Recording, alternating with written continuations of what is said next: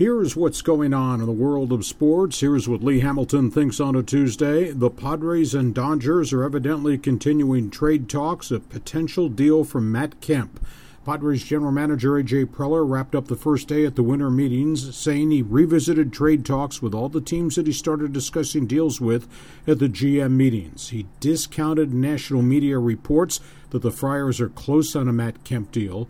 He said talking 20 deals with 20 teams, but you never know when the phone's going to ring and you'll be able to close a trade. It indicates he must upgrade his offense, but says it does not mean he has to get an outfielder. It could be at any position. And he said he's not afraid to deal in the National League West.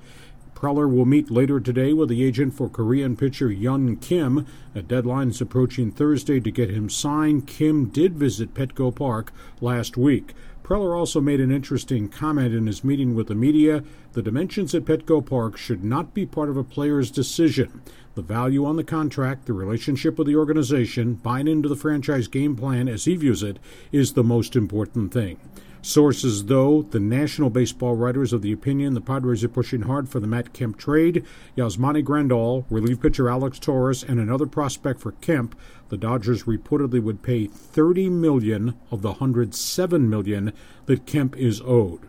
Meanwhile, trade talks continue other places. Texas, Andrew Cashner or Tyson Ross. Red Sox, Ian Kennedy for Giannis Cespedes if the Kemp deal does not work. Padres talked to Atlanta about Justin Upton, but most of those deals would be one-year rentals. And evidently the Cincinnati Reds have told everybody they're not trading Jay Bruce unless they're blown away by the potential of an offer. The Dodgers, by the way, are evidently talking to Philadelphia again about a possible Cole Hamels transaction. At this point, no deal has been consummated. Of course, Hamels has a no-trade clause in his contract. Elsewhere in Major League Baseball, White Sox late on Monday night signed Yankee David Robertson to a 4-year, $36 million deal. Then the White Sox turn around and trade for Oakland Athletics pitcher Jeff Samardzija in a package of prospects. Chase Headley, the Yankees have rejected demands for a 4- or 5-year contract for him. The Giants look like they now have the inside track on the third baseman.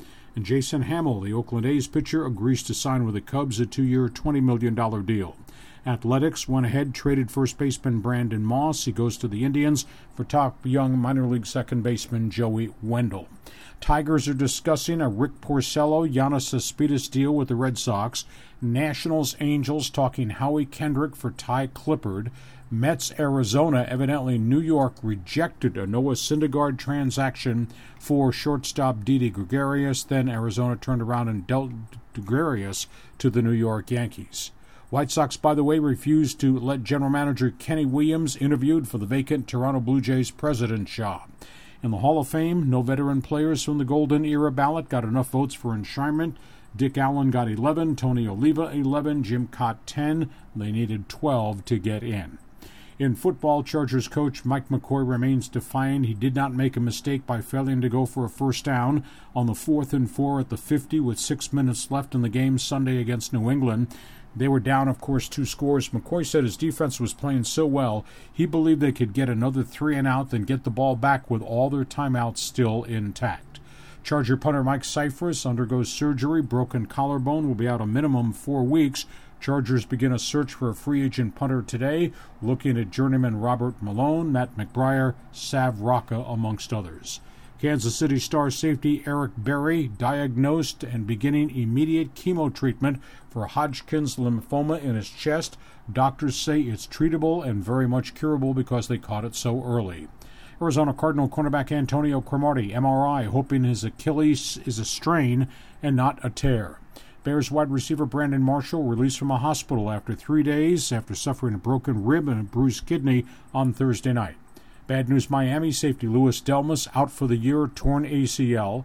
Titans quarterback Zach Mettenberger re-sprained his shoulder, out for a year. MRI on Redskin quarterback Colt McCoy, neck injury. If he can't start, Robert Griffin III likely will start. Bills have released controversial wide receiver Mike Williams.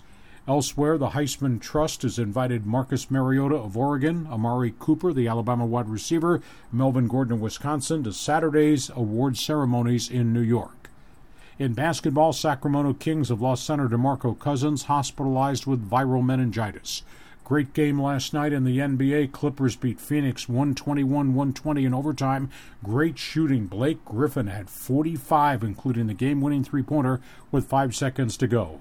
Golden State beat Minnesota. The Warriors go to 18-2.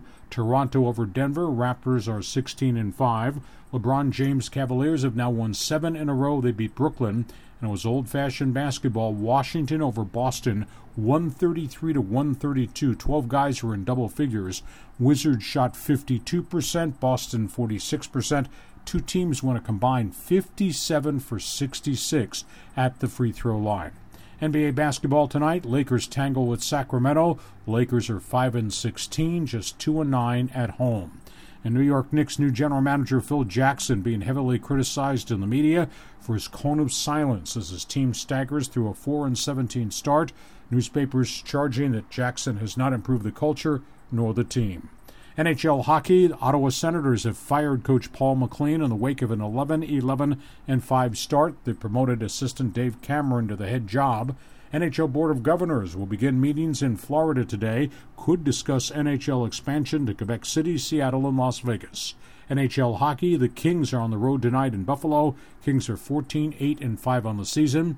Duck star Corey Perry undergoing an MRI for a knee injury. That's it. That's what's going on in the world of sports. That's what Lee Hamilton thinks on a Tuesday.